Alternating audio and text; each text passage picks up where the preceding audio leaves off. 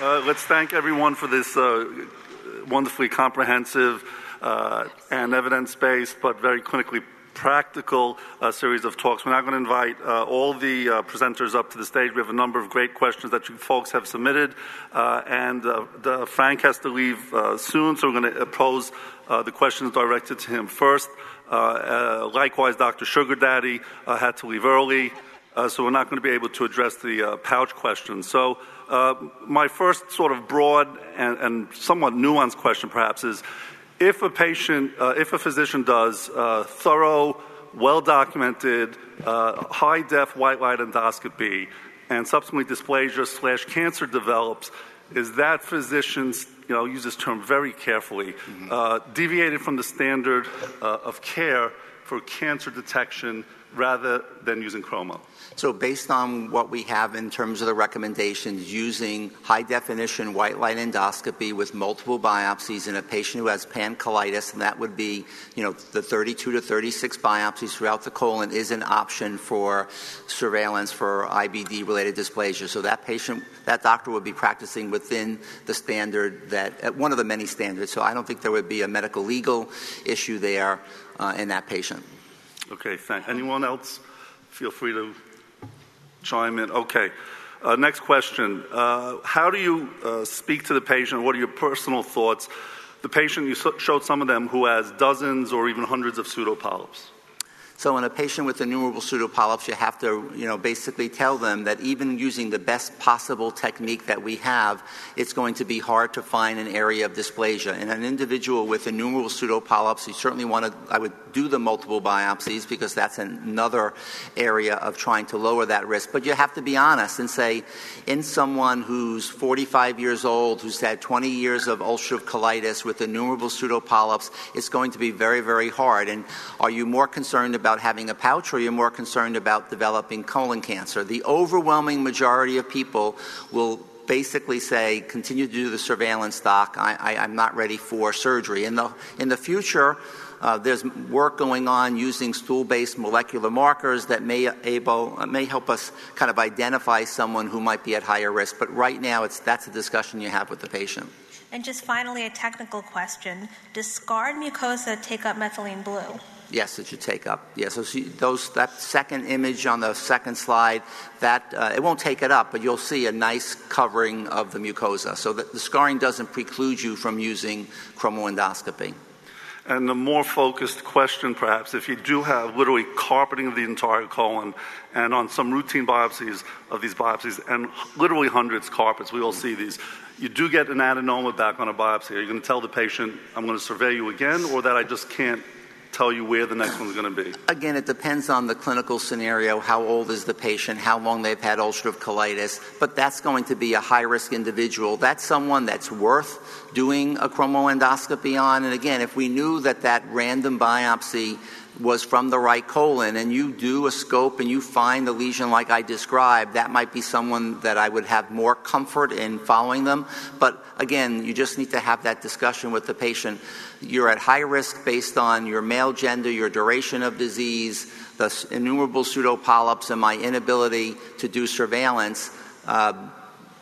What would you like me to do? Continue surveillance, or would you like to see the surgeon? Now, again, if all those pseudopolyps were in the proximal colon or maybe sparing the rectosigmoid, that's a patient who does not have cancer. You can certainly do a segmental resection or an ileosigmoid anastomosis, because I do think from some of the other discussions we had in the breakout groups the other day that patients with even ulcerative colitis who have no active disease will do better with an ileosigmoid anastomosis than a pouch. Thank you very much. I think that's it for the chromoendoscopy questions. Thank you. Thanks, Frank. So I have a question for Ashwin. This is a quickie. So can you use a fecal calprotectin to see if upper GI symptoms from Crohn's, if you think it's Crohn's versus GERD or functional symptoms, does a fecal calpro work for esophageal and gastric Crohn's? No, I think it's an interesting thought, but the sensitivity would be very low. It's low for ileal compared to colonic Crohn's disease. I would expect the sensitivity to be even lower when you're going further up the GI tract. So a normal fecal calprotectin to me wouldn't mean much in terms of ruling out upper GI. Okay, question for Jesse. In a patient who has an essentially an asymptomatic stricture, and the capsule gets retained proximal to that, do you feel comfortable leaving that capsule in for some indefinite period? Again, totally asymptomatic stricture. Yeah, the current recommendations are basically because of battery degradation and other risks associated with that would be to remove it. So our current practice is if it's retained, beyond several weeks to a month or so, we will ask our advanced endoscopists to do a deep device-assisted enteroscopy, either anterograde or retrograde, to remove the capsule. We just don't feel comfortable leaving it in indefinitely based on, some case reports of battery erosion and perforation. So Ashwin, in the absence of granulomas on pathology, if you see ulcerations in the esophagus and stomach, how convinced are you? How do you determine that it's Crohn's rather than NSAIDs or something else? I think it is very difficult. There isn't an appearance that necessarily will 100% say this is Crohn's. I think you look at the location. Obviously, if it's in the distal esophagus, it's probably still more common reflux esophagitis than actual Crohn's. If unusual locations within the stomach should raise your suspicion for this being Crohn's, NSAIDs always ask about anything can be NSAID related. Unusual locations in the duodenum, very large ulcers. If you see sort of isolated ulcers in the second or third part of duodenum, nothing in the bulb, nothing in the stomach, that should raise your suspicion for Crohn's. Obviously, ulcers that are not healing, let's say you have a gastric ulcer, put them on a PPI therapy, scope them 2 months later, it still looks the same. That should raise suspicion for is this something else and could it be Crohn's? Okay, another question for Jesse related to retained capsules. In the patient who has barely symptomatic, asymptomatic strictures, and again, retained capsule, because this is always a concern, and we sometimes see this even with a negative patent capsule, do you consider a course of biologic therapy to try and treat the stricture, so to speak, before you call it a day and refer the patient to surgery? Yeah, I think that's a great question, not unreasonable. If you think there's a significant inflammatory component to the stricture, it's not unreasonable to try at least induction with a biologic agent and over 2 months see if the capsule will pass, especially if the patient is averse to a device-assisted enteroscopy in the interim. So I think that that would be my approach. Or sometimes a course of corticosteroids rather than biologics. You can give them a course of prednisone and see if there's enough opening of the strictures that they pass the capsule. This is a question for both of you. Is there any data on injecting strictures in the upper GI tract to alleviate them? Yeah, that's actually a great question, and I didn't really have time or the space to enter that, but the data suggests, in fact, that particular patient, I think Laurel did do an injection, which didn't help. I didn't dwell on her having done that, but the current literature does not support the efficacy of, let's say, Kenalog injection. That's been looked at in small series, including some prospective series, compared to placebo or doing nothing. And thus far, there's really no evidence to support that works. And in terms of other agents such as biologics, I'm not aware of any strong data to support injecting a biologic at a stricture site. Okay, so a question that I'd like to hear the answers from both. Considering the aggressive prognosis for many patients who have upper GI Crohn's disease, do you have a preferred biologic to go to first if you have to make that call? I don't have a preferred biologic, but my experience generally, most patients are started on anti-TNF therapy. That's where we have sort of the most data on in this field of limited data. I think I would use MR proactively to survey them because it's very difficult to endoscopically survey them. So this is someone I would be imaging maybe three months after I start them on a biologic, and then again, maybe every 6 months for the first year, and then serially after that, because that's really the only way you're going to get to know if you're getting deep remission. And I think I would look at the big picture, too, to see what biologic would be best in the context of the patient's entire history. There's certain risk factors like TB exposure that might make me use one biologic class as opposed to another. So here's a simple yet difficult one. What age do you stop surveillance, colon surveillance, or do you stop it for IBD? I think we don't yet know the answer for even the average risk population, what age to stop it. Certainly it depends on their, not chronological, but biologic age, if they've had dysplasia before, how their control of disease activity is and patient preference. I have some people I'm surveying still in the 80s, whereas others feel when they have a lot of comorbidity at even age 65, they don't, if I feel like I'm not going to intervene or they would not be great candidates for intervention based on what I find, then I think there's life expectancy of 5 or 10 years is, I think, minimum for sustained benefit from surveillance. So people with a lot of comorbidity who the life expectancy is less, I would stop. But if they're a very healthy 80-year-old, I'll keep going.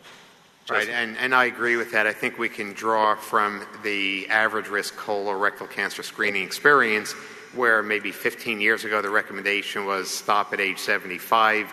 You'll still see that in a few guidelines, but the current literature-based recommendations are to individualize it per patient, look at the patient's life expectancy, as Ashwin had said, and if they have 5 to 10 years of life expectancy, then I think it's certainly reasonable to do it. And then, of course, there's patient preference, too. Some patients do want to continue.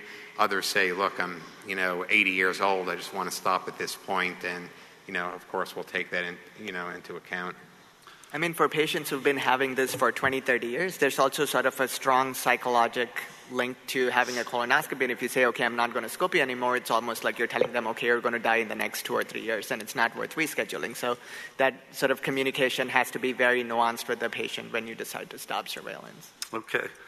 Again, a question that I would like to pose to both of you. The pediatricians seem to do an upper endoscopy in everyone with a new diagnosis. And 18-year-old newly diagnosed, they'll do the upper. I don't think we would necessarily, I'm interested to hear, do you do an upper endoscopy in every newly diagnosed patient, and what would be your threshold? Because obviously a lot of ileal colonic disease might present with upper GI symptoms or upper abdominal symptoms as well. What's your threshold?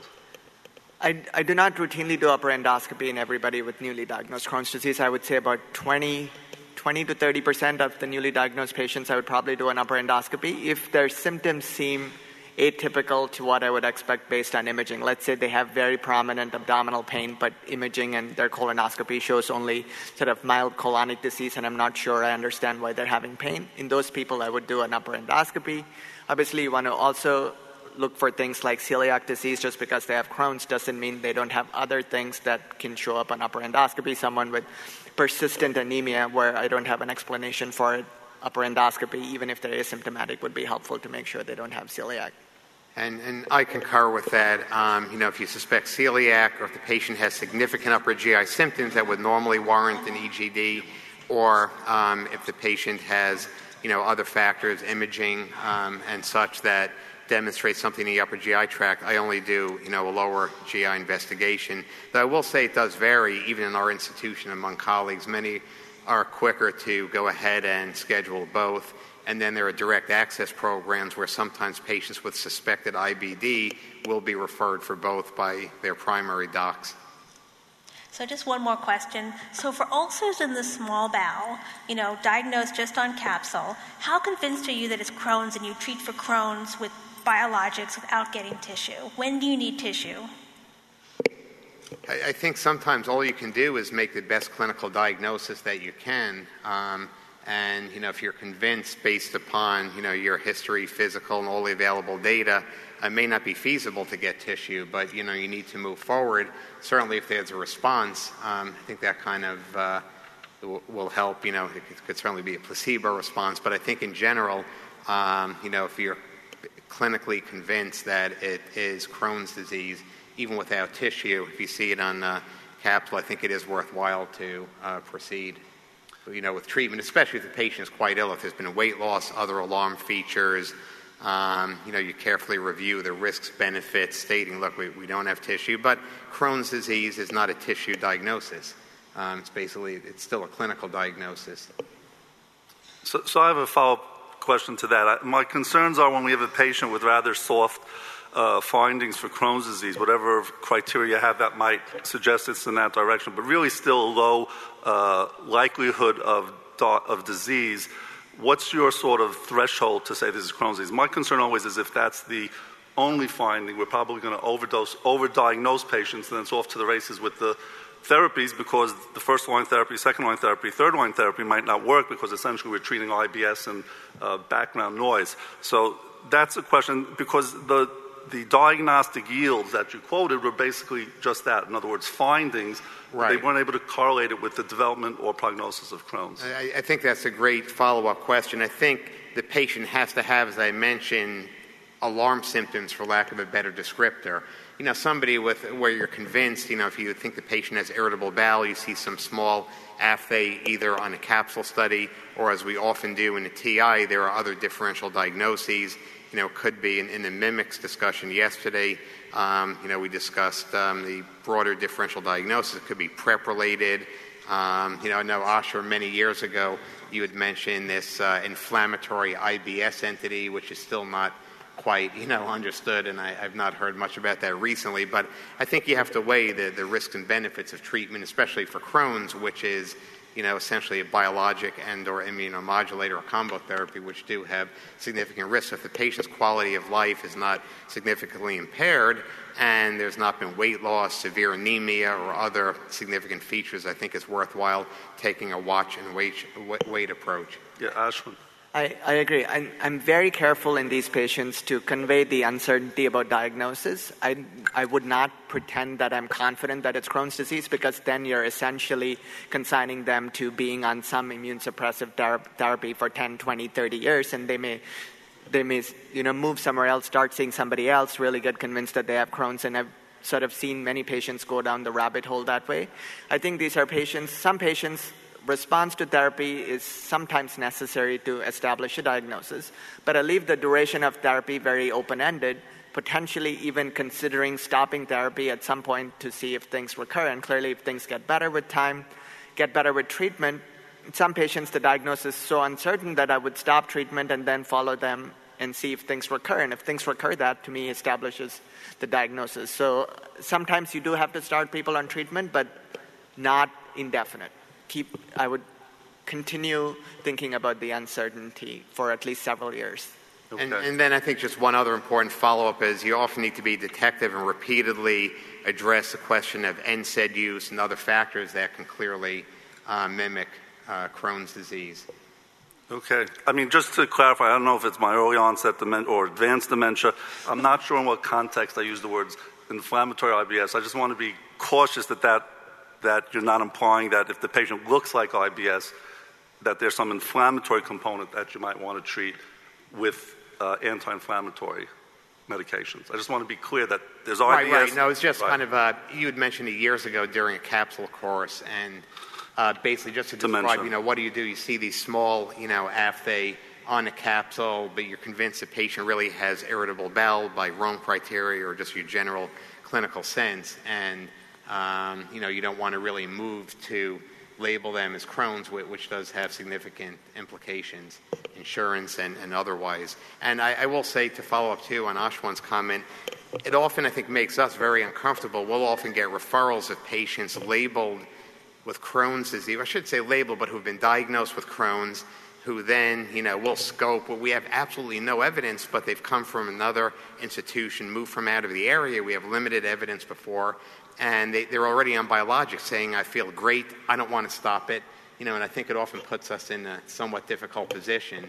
In one case, we went as far as getting biopsy reports from an outside institution. It took about a month or two, and our pathologist said, yes, there is some evidence suggestive or that could be consistent with Crohn's. So we did feel comfortable in that instance, continuing the infliximab at the current rate, because you really don't want to stop it if the patient says, look, I've gotten much, much better on it, and I'm fearful. But I think it does make it, difficult for us at times.